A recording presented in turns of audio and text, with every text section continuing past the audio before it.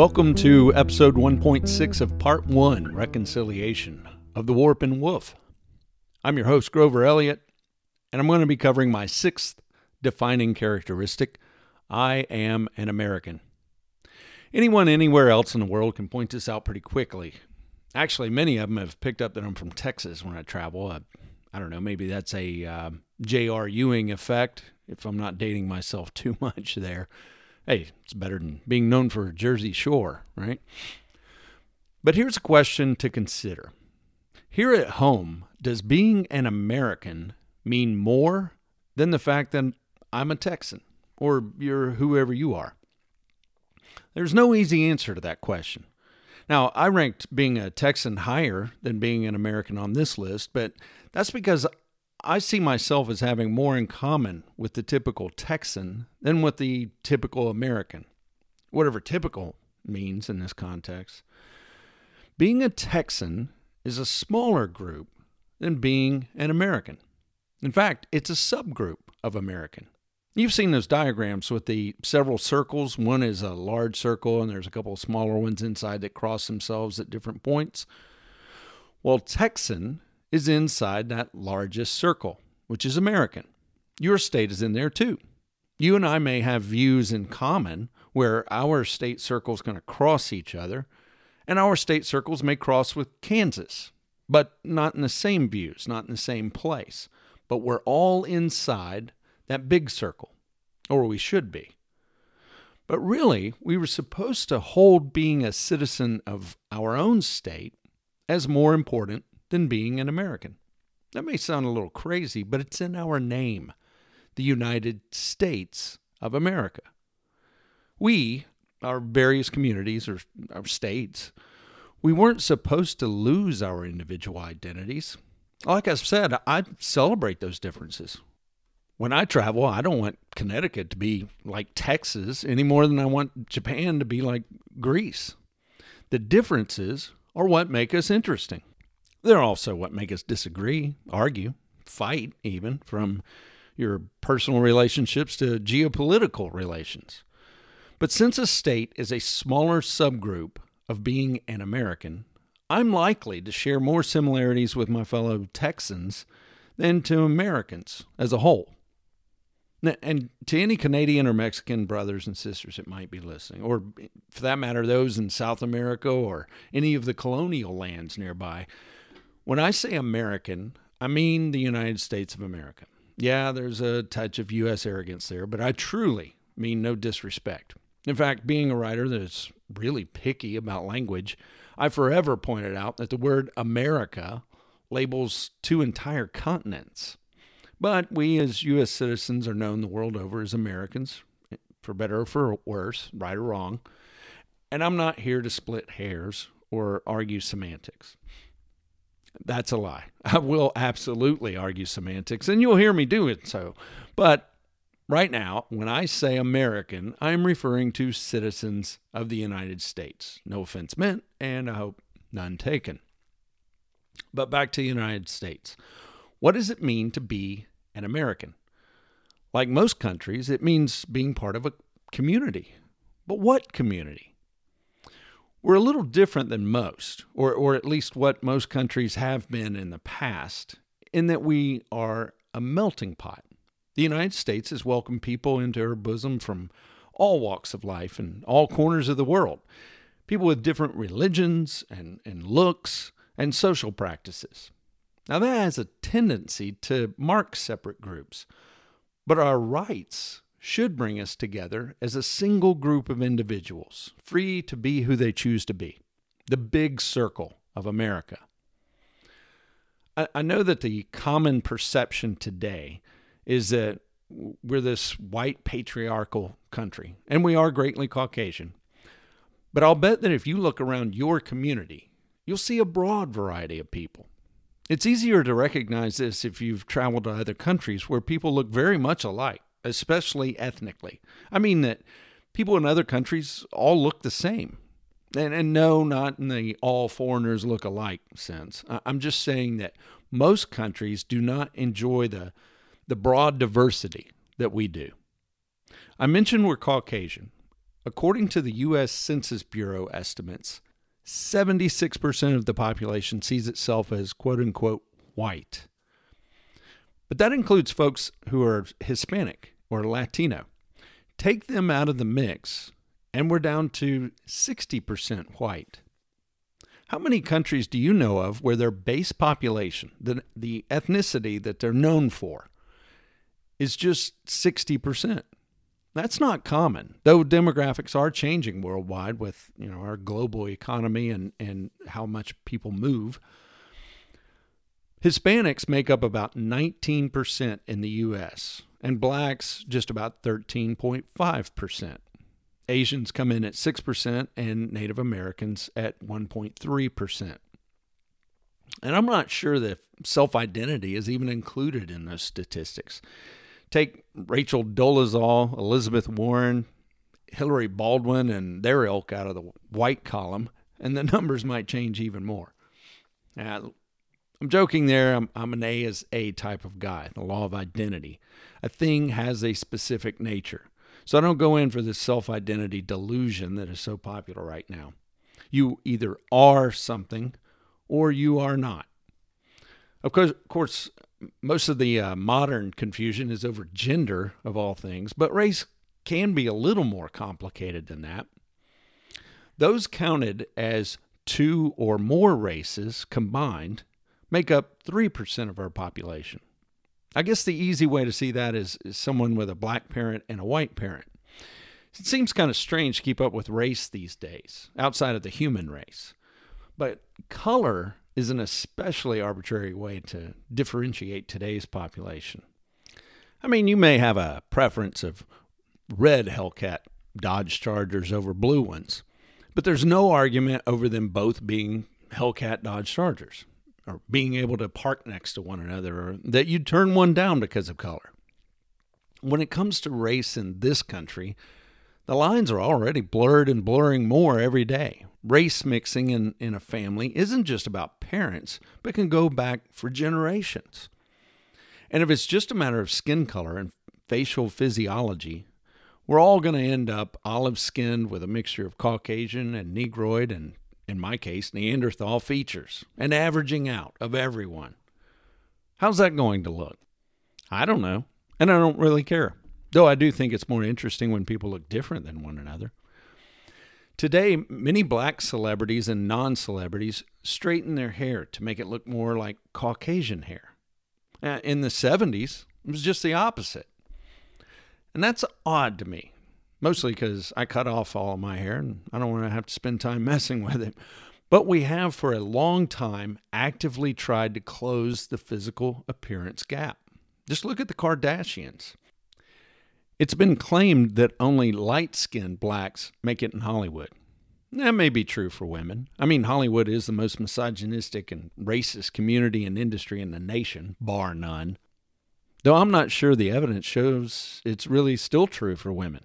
Viola Davis just became an EGOT, and I don't think she's particularly light-skinned, just incredibly talented.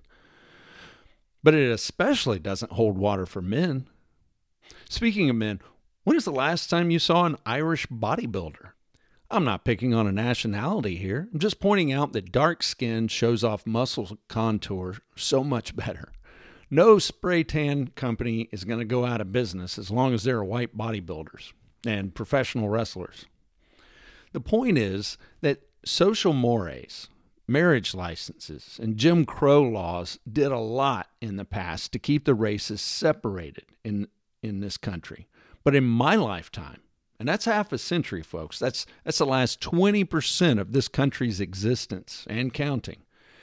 In my lifetime, we've been trying to mimic one another through fashion, hairstyles, music, and the like, and intermarrying, which is a horrible sounding word. Just replace that with getting married across racial lines. We're drawing closer, no matter what our political leaders want us to believe. The averaging out. I see headlines calling younger celebrities black or white or Latino, and I think, really? I can't tell. Futuristic dystopian novels draw a rather bland image of this. Hairless drones dressed in identical jumpsuits with an assigned number for identification. which, come to think of it, pretty much describes every pop singer over the last 10 years. Maybe that's why fashion designers come up with all that insane garbage you see on the runways. Boxes and bows and foam and sticks coming out of outfits. Something to mix it all up once we're all mixed up, genetically speaking. Let me just say, I'm not a fan of all that high-stepping experimental fashion silliness. But the U.S. auto industry really should consider hiring those fashion designers to come up with some new automotive designs. Every car, truck, and SUV on the road today looks the same. Looks the same as they did 15, 20 years ago. Take the Fashion Week people and drop them in the middle of Detroit for a year or two. See what comes of it. All right, back to race in America. Physically, we're getting closer to one another, and the lines of demarcation are going to continue to blur. But what about socially? We've already talked about mixed race couples and what you see around your community, the wide range of demographics depending on where you live. But socially, how we see ourselves and how we interact with one another. Socially, we're clearly moving further apart, at least in popular perception. And perception, listen, this is very important. Socially speaking, perception is reality. We're splitting apart as a people, as countrymen. And I believe this split is intentional, orchestrated. Divided we fall, right? You see, a united people, a group of one, controls its own destiny. And if it is in control, where is there room for someone to be in power? Well, there isn't. If we are a people of destiny, if we see ourselves as fulfilling the promise of freedom presented to the world on this continent 2 centuries ago, then we are in control of ourselves, with no elite class amassing wealth and power and influence and command over us. But that's exactly what's happening. But how? Well, that's a long and involved answer, but part of it does belong here in this piece about being an American. The danger presented by a united populace is not lost on that class of people who see themselves as somehow better or more deserving than the rest of us. I'm not talking about people who work hard and improve their station in life. That's the grandest of all human accomplishments, and it's not limited to monetary improvement. I'm talking about the permanent bureaucrat politician, the tick that sucks and fattens on the blood source of this country, American ingenuity and hard work. You know who these are. Both political parties are fat with them. These old, crooked, out-of-touch permanent fixtures. Most of them are in Congress, but many of them are burrowed into the bowels of Washington like some kind of red tape worm. These are people who have never worked a non-government job in their lives, who buy and sell stock based upon information that they get on the inside from their privileged positions. Yeah, insider trading. That's illegal, but they do it. These rats who get lucrative government contracts for their friends and families, an act that would land all of us in prison, yet they do it and get away with it. The celebrity politician whose ghost-written autobiography is purchased by the truckload by foreign powers who do it just to gain favor. Have you ever wondered how those poorly written, uninteresting books become international bestsellers? Yet you can't find anybody outside of a few talking heads on television who actually read the things. It's because the copies that made them bestsellers, that made that politician a multi-millionaire, those copies are sitting in boxes in a warehouse in Saudi Arabia or some other U.S.-dependent regime, paid for with money meant to influence U.S. foreign policy. And boy, does it work. When we lay off workers in West Texas, but continue to import oil from the Middle East, your tank of gas goes towards a sultan purchasing copies of unread memoirs to keep the machine functioning. At your cost. All right, I didn't mean to go off on a diatribe about scumbag Washingtonians, but it's hard not to. The point is that these people know what a threat to their comfy situation a united American populace would be. So they work hard at making sure we are divided. How? Fomenting envy and strife amongst the economic classes and amongst the races. It's been historically easy to get the average Joe to detest the rich. I mean, it doesn't take a lot of imagination to convince a man with no indoor plumbing to resent the yacht owner. But as our standard of living as a whole continues to rise further above most of the rest of the world, and as the rich are no longer just the old money and insiders, but they're musicians, athletes, social media influencers, OnlyFans stars, people seemingly like the rest of us, it becomes trickier to use wealth as a hot point outside of corporate shaming. But never underestimate the ability of the political class to invent strife in order to separate us. Look, if you're a politician living high on the public hog and you fear the normals, the average Joes, us, working our way up into your neighborhood, how do you stop us?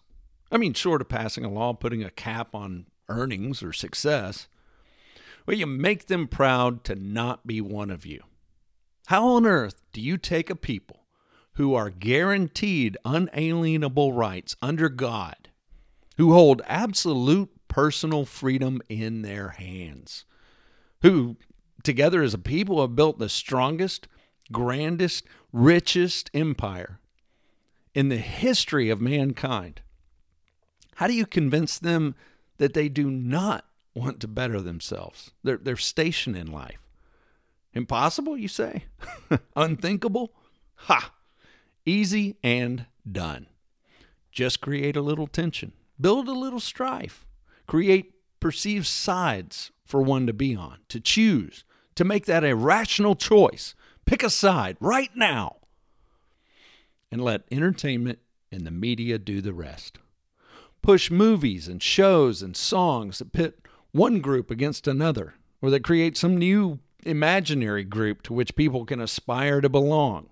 And for the ones that aren't sucked into all of that, tell them what they can and can't say in those movies and songs, so that it becomes an us against the government battle. Why should I care about Twisted Sister?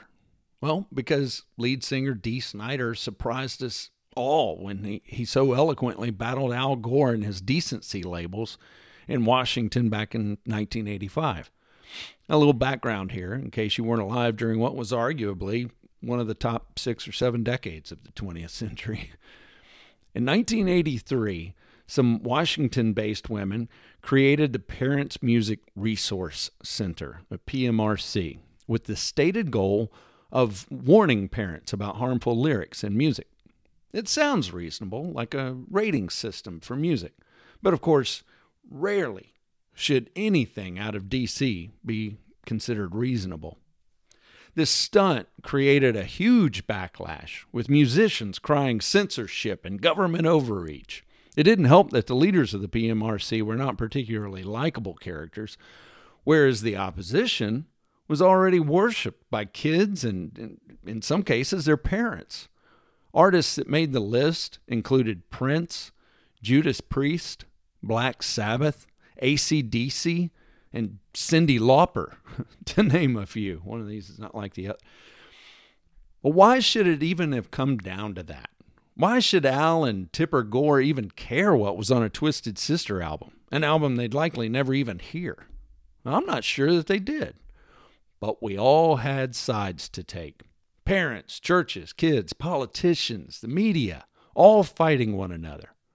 But who won? Well, interestingly, 2 groups won. First, those musicians sold even more albums, and the PMRC pushed them and others to pursue even raunchier lyrics. And the second, the politicians won. They kept us infighting once again. By the way, Twisted Sister made the list for inciting violence. The song, We're Not Gonna Take It. That's kind of a silly anthem appealing to powerless teenagers. And it's based on the tune to Oh Come All Ye Faithful. Heavy stuff, man. And even though the PMRC told us that it was a threat to American decency and safety back in the 80s when it was being played on all the radio stations. In the past 10 years, various politicians have been using and abusing the same song on their campaign trails. And to be fair, the PMRC was made up of people from both major political parties in this country, not just Democrats like Alan Tipper. So its use in campaigns wasn't even throwing a finger at the PMRC. Isn't it all just kind of confusing? Why create such turmoil over something only to use it 30 years later? I mean, the most basic appreciation of irony would at the very least force you to use, I don't know, Fight for Your Right to Party by the Beastie Boys. Or better yet, U2's I Still Haven't Found What I'm Looking For. I think that's one that we could all play every election cycle and enjoy. But the PMRC did its job. It drove wedges. And the powers that be are all about wedges. There are 3 social groups that have been created in the last 30 years that never existed before in this country. That's redneck culture, thug culture, and whatever the hell you call hipster know-it-all anti-Karens that believe it's their prerogative to tell every other individual how they're supposed to live, from the car they drive to the pet they own to the device they use to cook with. Oh, I know you think these things existed before, but they didn't. Not like today. Rednecks? Redneck was a term for someone who worked or lived on a farm or did hard labor outside. Their necks were sunburned, thus redneck. This wasn't a source of pride. In fact, the term was generally derisive in nature. Not that rednecks were bad people. It was just a lifestyle that somehow survived the Industrial Revolution, and the term was generally applied to poorer Southerners with less formal education. This wasn't necessarily bad, but it was a station in life that one strove to climb out of, not a goal. But today's redneck is generally a kid whose family has worked and climbed out of that particular income bracket.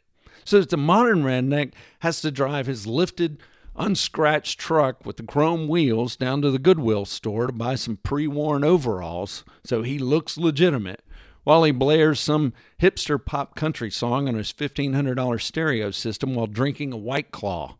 I got a hot girlfriend and a hot dog with a wee red mustard and a pickup truck on a 4th of July. Drink beer! I'm not hiring you. Why? Yes, it's because you don't own a shirt with sleeves. Look, sleeves aren't any more expensive than soap. Wash and clothe yourself. But mainly it's because you're a complete poser. You willingly throw away everything that's been done before you to help you get a better start, and you wear your poor judgment like a badge of honor. And by the way, the chubby bearded real man singer you so fervently follow, fervently means enthusiastically. He's friends with Taylor Swift and Miley Cyrus and the like. and don't laugh at that, thugs. You're the other side of the same coin. Unless you think I'm singling out blacks here, I'm not. There are black rednecks just like there are white thugs. But we're speaking generally here. Remember, never judge an individual on generalities. They have no meaning at the individual level. Generalities are for broader discussions only. Now, thugs used to be mafioso in this country back in the 30s. Only scumbags wanted to be one of them, and admiration for them was born of nothing but fear. But today, the thug lifestyle, the pants hanging off your rear ends and the hoodies, and like the rednecks, the intentional deconstruction of the English language in an attempt to fit in with some and not be understood by most, the filthy booming music that used as an auditory shotgun blast against the sensibilities of anyone within a 50-yard radius of your pathetic self-absorption. This lifestyle has permeated nearly every corner of our society, and it's a sick joke played on the adherents of that particular image. You want some proof? Look at the civil rights leaders that fought so hard to end Jim Crow laws and other social discriminations, and compare them to the modern so-called leaders who foment hate and violence and tell you to take pride in an image that never existed, as if that is your heritage. The former group is now rolling in their graves. The latter group, the gangsta rappers, they're millionaires. They're on TV cooking with Martha Stewart. While they sold you the image of being a cop killer, they're on television making millions playing cops. The destruction of the English language, their language of the streets, not only will you not hear in old recordings from yesteryear, you won't hear it from these people when they're out cashing their checks. But they sell you the image as if it should be the sole source of your pride. What has that image actually done for you? Has it helped you? Has it? At all? It's helped them. They've joined the very elite groups that want to keep you out. You, I'm not hiring you. Not because you're black or because you're white and like to listen to rap music. It's because you're wearing the uniform of a killer, a thug, a terrorist. For a generation, we've been told that the sagging pants and the hoodie represent angry power and rage. That the person so adorned is armed and ready to kill for any number of reasons, most of them not involving self-defense. Out of fear? Fear of what? Fear of others? Kill to protect your turf from someone you don't like walking into your neighborhood? Yeah, movies, songs, and police reports have told us that for 25 years.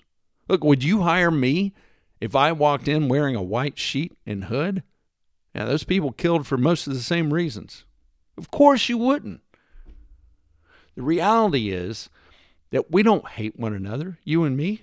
Walk into your local Walmart or movie theater or car lot and tell me how many times you get into a racial confrontation. If it's more than just a handful of times in your life, you may actually be the source of the conflict. I see film clips on the internet of some black guy saying horrible things to a white guy or a white guy yelling epithets at a black girl. And then a heroic battle ensues, followed by viewer comment after comment about how that wouldn't happen around me, or they should know their place, or that girl deserved that for saying such and such. All anonymous garbage caused by a made-up, filmed scenario that I've never seen happen in half a century in this country. It's reminiscent of Birth of a Nation, very popular in its day with celebrities and politicians. Hey, common theme there. Now, I'm not obtuse enough to pretend like there's no one in this country that hates someone else just because of the color of their skin. But you show me all these cases of two sober people randomly hurling racial epithets at one another.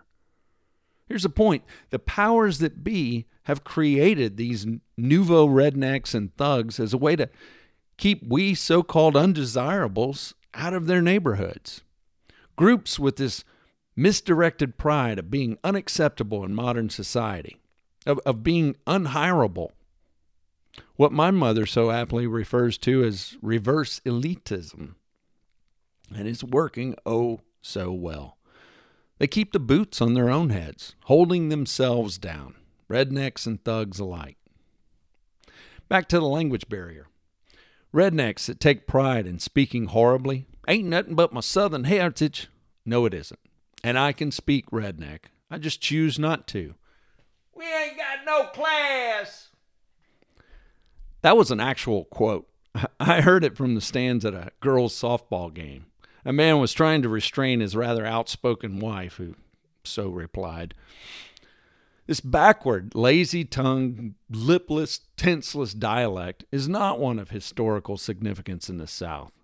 If you don't want to read a book or bother to speak with some old-timers, go watch the Andy Griffith Show. You can speak colloquially without sounding like a moron. And that gangsta speak? It was called Ebonics at one time in an attempt to give it legitimacy. The arguments range from blacks pulling from their African heritage to claims that, get this, the black mouth structure could not form certain words the way that whites could. And that came from black elitist educators. Racist claims used to try to justify differences caused by, racism. Blacks and whites are intelligent enough and physically able to speak correctly and enunciate clearly in any language. Can we accept that?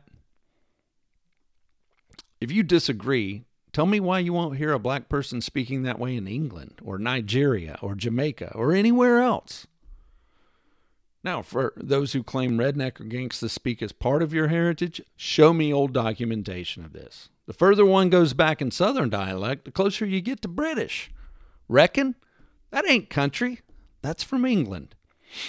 If you want some African heritage, there are already plenty of words we use that actually did come from Africa. Jazz, yam, okra, goober, mojo. Actually, English takes words from every other language. English is put together so it's easy to not only absorb foreign words, but to create new words. And what do words represent? Things, actions, and concepts. The English language is a big part of why the English-speaking world has advanced so far so quickly. I'm not trying to take away from the Chinese or Egyptians or Persians for their historical contributions to science and technology. But have you ever marveled at a foreign language broadcast that includes words like internet interspersed in and other high-tech terms, and they're always in English? It's because where other languages are dying, English expands. Language is how we share ideas, concepts, abstract thoughts. We don't have to reinvent the wheel every time if we can share the concept with someone else through language. Likewise with fire or making swords or raising crops. But at some point, old dead languages run out of words, and therefore they run out of concepts. Now you hear languages that say, we only have one word for love, but it has 50 different meanings. Like that's some kind of romantic perfection. The reality is it's a limited way of expressing exactly what you're talking about. If we have 50 different ways to say love, then we can explain whether we're talking about brotherly love or romantic love or familial love. We get much more descriptive and specific. Does your chosen so-called dialect express limited concepts? Does it limit your self-expression? Does it cripple your ability to share thoughts? English pops up and prostitutes itself around so that it can take any new word or fit pieces of other words together to make a new one. Sorry, German speakers, cramming an entire sentence into one unpronounceable word doesn't count. If you have to take a breath in the middle of saying it, it's no longer a word, it's a story. But English has room for as many new words as you can imagine. And that means that it can handle an infinite number of new concepts. This isn't saying English speakers are smarter. It's saying English makes it possible for people to exchange more ideas. When you choose to diminish this with gangsta speak or redneck yapping, you are limiting the number of concepts you can share and absorb. Think about that seriously for a moment. A number of you are nodding your heads condescendingly right now. You know what I'm talking about, and you agree with me. But just because you agree with me doesn't necessarily mean that I agree with you. I'm speaking now to you hipsters. I'll just say this. America used to be a country where people minded their own business. Telling me what I should or shouldn't do, let alone what I can or can't do, as a law-abiding citizen, that would have resulted in a sock in the nose in better times. Today, much of society kowtows for some reason, for now. But you're being used too. The powers that be, they don't want you in their neighborhoods either. You're busybodies and a royal pain in the neck, though you are useful to their ends.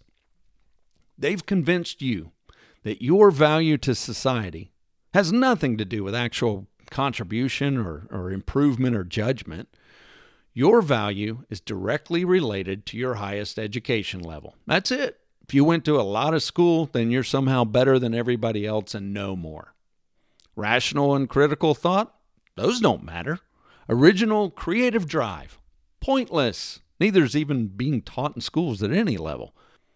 All that matters is how many letters you have behind your name, how many years you spent being spoon-fed in the university system, and most importantly, how much student debt you have that can be forgiven in exchange for your vote. That $10,000 of debt they want to transfer to other taxpayers, ask yourself in 10 years how much it actually helped improve your life. Was it worth it, selling your vote? But your busybodiness, your can-do-nothing but know-it-all spirit, it can be harnessed successfully to build more strife in other groups. You can be used to get rednecks to hate better fuel mileage or hybrid vehicles, to convince blacks that they should hate Starbucks and Aunt Jemima, for that matter, to hate every successful black in history. The recent great whitewashing of America, that was your achievement, do-gooders. The powers that be can use you to force people to give up gas appliances, internal combustion engines, cows, paper products, plastic products, lights, anything. That is to say, anything except what they themselves use. Have you ever noticed that none of the leaders that support you actually follow those same rules? They never will. You're just tools to them. And really, most of those things never actually change anyway. Reducing so-called greenhouse gases? How come you can buy carbon credits from companies owned by, here's this name again, Al Gore? If I were determined to stamp out, pedophilia, would you expect me to set up and sell a system of pedo credits? Would that be acceptable? Of course not. So ask yourself, why are there carbon credits if we are all, yet again, on the brink of self-annihilation? Somebody's making a killing with this, and it ain't the ones holding the protest signs with the pithy slogans. There you go, my redneck friends. I threw an ain't in there for you. Okay, if I haven't alienated everyone listening yet, let me get back on topic. I'm an American, and that means I'm part of a community. But what community? I've just suggested groups are wrong, right? No. It's okay to be a part of a group. We all need to be part of a group. Groups provide us security and friendships. You can belong to any group you like. It's a free country, mostly. I was a Star Wars fan, and that put me into a group. Then they made a fourth movie, and it turns out I'm just a Star Wars trilogy fan. But that's okay. Being a Star Wars fan doesn't exclude me from other groups. I can still respect the Force and live long and prosper, right, Trekkies? Okay, maybe it excludes me from some groups. I like heavy metal, but not mosh pits. That's okay. They allow me to pay more to have a seat. I like golf. That puts me in one of 3 subgroups of golfers. Professional. Hole-in-one. Cussing and drinking. 4. Or John Daly. Yeah, give me a 5th. You can be in numerous groups. As I said, I like heavy metal, but I also like chamber or so-called classical music. I like traditional country. I like the blues. Yeah, it's the British invasion, but I'm also talking about Mississippi John Hurt, Lightning Hopkins, Paul Butterfield. I love Americana like Robert Earl Keen Jr., jazz like Dave Brubeck, and I like whatever the hell Primus is. I like the Beastie Boys and LL Cool J.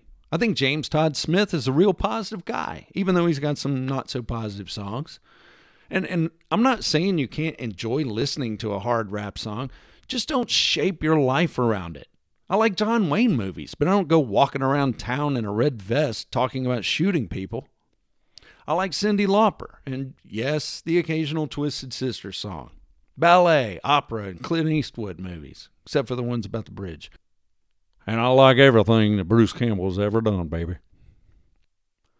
I like hunting and eating meat and raising vegetables and eating them, and I believe we should treat animals humanely and protect our natural habitats.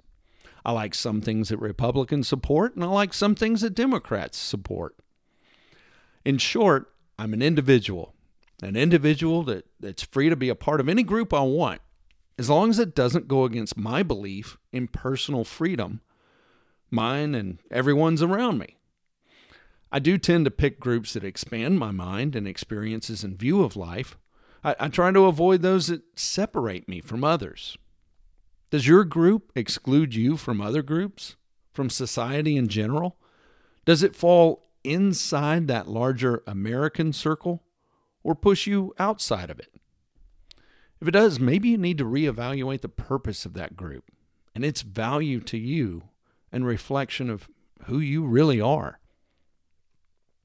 Does that get us closer to understanding what it means to be an American? Well, I think that it does. A nation is nothing more than a collection of ideas. But what about borders and natural resources and people and national treasures? You can find any of those things anywhere else in the world. There's nothing truly unique there. It's been suggested that the U.S. owes its success to the abundant natural resources at our fingertips. Hogwash. America is successful because of ideas. Specifically, the ideas that gave birth to the laws and ideals that allowed man to live freely and pursue his own accomplishments. We have oil, but we don't have automobiles everywhere because of it. We found a use for the oil. Many uses. If it was just because oil was present, well, how come people aren't clamoring to get into Saudi Arabia? The fact is that Saudi Arabia exists today solely because Western policies make it possible. If our economic and military policies collapsed, so would the Saudi kingdom, and quickly. That entire region around them is working hard to make itself something more than just a source of oil so that its leaders can stay in power. They know the score, from fantastical city planning to golf tournaments to art collections. They know the source of their power is diminishing. The move away from petroleum at a consumer level will break them. So they're reinvesting that wealth while it still exists. China holds most of the rare earth materials needed for the production of batteries currently, but the technological advances come from the West and will eventually replace those materials that China has a monopoly on. And don't think I'm insulting the Chinese. Take a look at the names behind that American research. There aren't that many Joneses and Smiths. They're Chinese names. Just like so many of the names behind our weapons technology of World War II were German. We are a land of abundant resources, to be sure. From oil and coal to great intellectual prowess, born here or enticed to come here. So why should our leadership want to take those things away from us? Why dumb down educational standards? Well, because they don't need them to stay in power. In fact, a better educated populace is a threat to their power.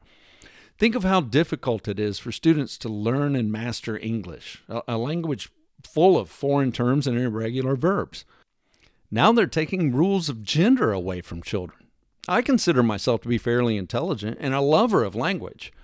But I find it extremely taxing just to read a Wikipedia or IMDb article today with the random application of pronouns. How do you think your first grader is faring? But that's the whole point. We all would find it ridiculous to try to pretend there is no such thing as male and female, no difference between men and women. And not because of some social construct, but because of reality, nature, and the law of identity. But if you take away the language, the words from children, you remove the concept. How are children going to fully understand and appreciate the difference between men and women when they no longer have the words to express it? The invention of the electric light changed productivity of not only this country, but the entire world. With it, we no longer had to retire daily with the sun to conserve lamp oil. We could study at night, improving ourselves and our station in life. The factory could stay open for 3 shifts at a time, creating more products. But now they want to take a light away from us or dim it down to the point I can't even read the Gideon Bible in a hotel room. You and I are shunned for driving to work. And truckers, especially owner-operators and small carriers, they're crippled in delivering products and raw materials, while sanctimonious billionaires pollute more than entire neighborhoods during their worldwide jaunts to denigrate us publicly for our automobiles. All while the foreign countries that benefit them and therefore they lobby for, spew garbage into the atmosphere and get a free pass. Do yourself a favor and read in detail the particulars of these so-called environmental treaties. You might be surprised to discover that they're nothing more than poorly disguised wealth redistribution plans from your tax dollars directly to countries that manufacture the products that made those people billionaires in the first place. Conflict of interest? Wholly redefined. We'll get into that in more detail later. The ideas and ideals behind this country are what allow men and women to be creative and successful and masters of their own destinies, if they so choose. It was designed to be a level playing field by the rule of law. You know the importance of this from the schoolyard. When you played a pickup game with the other kids, what was the first thing you did? You established the common rules. Otherwise, little Johnny would run out of bounds and around that car to try to score and then throw the ball over the fence so no one else could. You established rules so as the biggest kid couldn't just plow through everyone without having to dribble the ball. Or Susie couldn't just kick a defender in the crotch and run for a touchdown. Or the Quimby twins couldn't tell each other the answers in that weird made-up language they had. Playing by the same rules leveled the playing field. It didn't guarantee everyone would run the same speed or hit the same distance or remember the same amount of information. It just made sure we all had the same chance. The intent was to make sure the winners and losers weren't decided before the game even began, which is why this country was built upon the rule of law instead of upon the whims of the rich and powerful. The basics are still there, but we are losing it to those who circumvent the system, aided by our own apathy and ignorance. They keep us fighting one another so they can get away with whatever they want. Are you chasing your destiny, or are you allowing it to be defined by those who don't have your best interests at heart? Here's the problem with ideas. They can change quickly and with little notice and bringing no attention to the change if allowed, and not for the better. A stone is a stone. It can be chiseled away until it no longer exists, or its shape can be altered so that it no longer looks the same. But it's hard to pull off without someone noticing, and even after the change, its essence as stone is still there. But concepts are abstract. Ideas and ideals are much more malleable. They can be reduced or added to, bent and twisted, convoluted, simplified, eradicated, and resurrected quickly and with no fanfare. They can be used as a tool of freedom or a weapon of war, a feather for flight or a shackle for enslavement. Put them into closed chambers far away, somewhere like, Washington, D.C., and they can be transformed, perverted, or eradicated in the dark of night very quickly.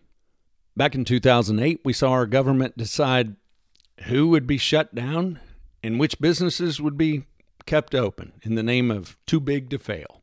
And when you track which banks and which automobile dealerships survived and which were shut down, you shouldn't be surprised to discover toward whom the rules were slanted. It happened again in 2020. Some grocers were crushed while others boomed. Some sellers of goods were destroyed, shut down, while others, like Amazon, became monoliths. All because the government decided who could stay open and who would be shuttered. All in the name of public health and safety, most of which we've now been told was incorrect. Once the essence of the concept of freedom has been changed, it may be impossible to take it back to its original form. And there is no replacement, so it has to be guarded carefully. Those ideals of unalienable rights to life, liberty, and the pursuit of happiness, that's what it means to me to be an American. These ideals are what allow each of us the opportunity to improve our stations in life, to climb as high as we are willing and capable of climbing, to become our best selves, enjoying our best lives. Those ideals must be guarded diligently by us, we the people. No one else is going to do it for us. In fact, there are those that want those ideals reserved only for themselves. So what does it mean to be an American? For me, it means fortunate, lucky even. No matter your opinion of the current state of this country, we are all fortunate to be here. This country has been and still is the freest land the world has ever seen, period. No argument there, because there isn't a viable one. We'll cover the details at a later date, but facts is facts, as the great philosopher Yogi Berra may very well have said. Now, why do I say I'm lucky? Simply because I had nothing to do with it. I was fortunate enough to be born here. So were my parents and their parents, and on back several hundred years. In fact, they were born here before it was a here. That fact doesn't give me extra credit. If anything, since I've often taken being an American for granted, the fact that my ancestors settled here long before it was a land of equal opportunity is probably a debit on my account rather than a credit. I owe much to them. I owe everything that I am and everything that I'm yet to become to them. They made it possible. I owe my gratitude to so many who sacrificed for what this country stood for and has become. From George Washington, who fought for our independence and wisely refused to be named a king, to Martin Luther King Jr., who spoke about people being judged not by the color of their skin, but by the content of their character. And don't allow people to convince you that I'm appropriating another race's legacy. First of all, my father served guard duty during one of Martin Luther King Jr.'s speeches, and he told me it was incredible that he never heard the man utter a word that wasn't truth. Martin Luther King Jr. was speaking to and for all of us, especially in this time of renewed race baiting. Truth is truth. It has no color, and time doesn't change it. Only man can try to deny it. And we must stand guard against denial of truth. If you're a legal immigrant enjoying the rights afforded citizens of this great nation, you know all too well exactly what I'm talking about. You overcame any number of hardships and difficulties to earn what I've enjoyed as a birthright.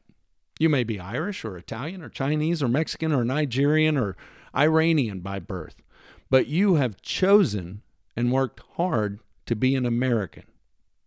You hold my deepest respect. You embody what we all should be. See, I warned you that your opinion may waver on me one way or the other repeatedly. That's okay. We're not here to constantly agree, but to make each other think. You see, our country isn't about us and them. It's about we, whoever we may be, all of us. The land of the free, free to be who we want to be. The 50 states, each with its own identity and economy and way of life, living under a single banner of freedom and accomplishment. E pluribus unum, out of many, one. We'll get into American details later, but let's turn our attention to Old Glory for a moment. The red, white, and blue. This is the banner that represents our nation. It represents our values, those principles we hold dear. With all deference to the Union Jack of England, let's explore the symbolic meaning of the great stars and stripes. I know of no national flag that is held in such high esteem or that is burned in protest more often. The colors, red, white, and blue. Red represents our fighting spirit, past, present, and future. Our willingness to fight and sacrifice for the ideals to which we are so committed. Blue symbolizes justice for all, and our commitment to stay vigilant against foes, foreign and domestic, who might try to pervert or circumvent that principle of equal justice under the law. And white represents our purity, our independence from other nations, our commitment to stay true to our American ideals. The 13 red and white stripes represent the original 13 colonies that gained their independence from Great Britain. Can you name them? All northern states, right? Or if you're a Yankee, which we all are, just ask a British friend, the true American states. Can you name them? Know your history. New York, New Jersey, New Hampshire, Pennsylvania, Connecticut, Maryland, Delaware, Rhode Island Providence Plantation, Massachusetts Bay, and Virginia, North Carolina, South Carolina, and Georgia. Which ones are the true American states? All of them. All 50 states. Do you ever really think about the purpose of a banner, of a flag? Why do we have them? They've been used for many things throughout the history of human beings. Human beings, think about that. No other creature uses a flag. Oh, there are animals that communicate with one another. They warn each other of external threats or even internal threats. And there are animals that live in communities, herds, packs, flocks, even cities like the prairie dog. They coordinate and even cooperate like ants. But the flag is reserved for the human being. Why? Because flags represent ideals. Flags are banners under which we all come together to celebrate or defend a certain set of values. They've been used to rally the troops on land and at sea. They've been planted on mountaintops, continents, even the moon. But why? One can just say bragging rights, and maybe that's true. But it also says we believed, we acted, we made it. We pledge allegiance to flags. Many of us do anyway. Some choose not to, and that's okay. But let's get a clear understanding of what pledging allegiance really means. Now, you may argue that the U.S. pledge is inherently un-American. But what exactly are you opposing? You may have religious interpretation, and as I said, that's fine, but is there another reason? Is it because it's ignorant to pledge allegiance to a country that relies upon dissension in order to assure freedom? Or perhaps you've heard the argument that the Pledge of Allegiance is hypocritical, that not all people were free when it was written, which, by the way, isn't true because the first iteration was written in 1885, long after slavery was legally abolished. Although if your ancestors were Irish or Chinese or other nationalities, they may still have been slaves. Regardless, I would argue that principles, worthy ones, transcend a point in time. As we all know, at the time of the founding of our country, not all mankind, were free. Some were slaves. Some didn't have the right to vote. Some didn't have the right to own land. Women got short end of the stick early in our history, as did many others. And we'll get into the injustice of slavery another time, but for now it's important to recognize the fact that slavery was a condition of this land, not a principle. It was not a value held by all Americans. In fact, it was always a minority that even owned slaves. It's estimated that in the South, less than 10% of the population owned slaves. Most people were sharecroppers or even more destitute. Furthermore, this country ended legal slavery. Ended it. Some claim that wiping out the Native Americans for our own development of the land was wrong.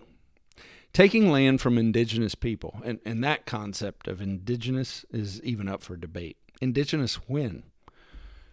Taking land from indigenous people, that neither started nor ended here. But what was started here was truly unique in world history. The rights for men, individuals, to live freely, to be who they choose to be, and to have the opportunity to come and go and become what they want. It took some time, but today all blacks and women and Native Americans are free. In fact, every one of them that is alive was born free.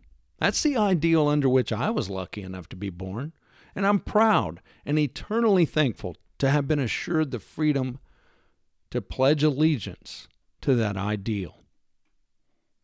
I pledge allegiance to the flag of the United States of America and to the republic for which it stands, one nation under God, indivisible, with liberty and justice for all. Thank you, America, from a very grateful son. But it doesn't end there, or shouldn't. Those ideals can be twisted, abused, perverted, and erased if we don't stand guard over them. The ideals of freedom did not result in you having a tough life or an unfair go of it. Those who would deny personal freedom are responsible, and those are the very ones leading the charge to erase the words, the concepts, those ideas and ideals.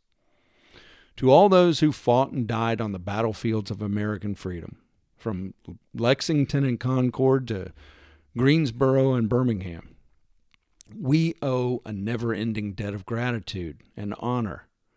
And it is our obligation to make sure these ideas and ideals continue to be taught and honored to the American children who follow us.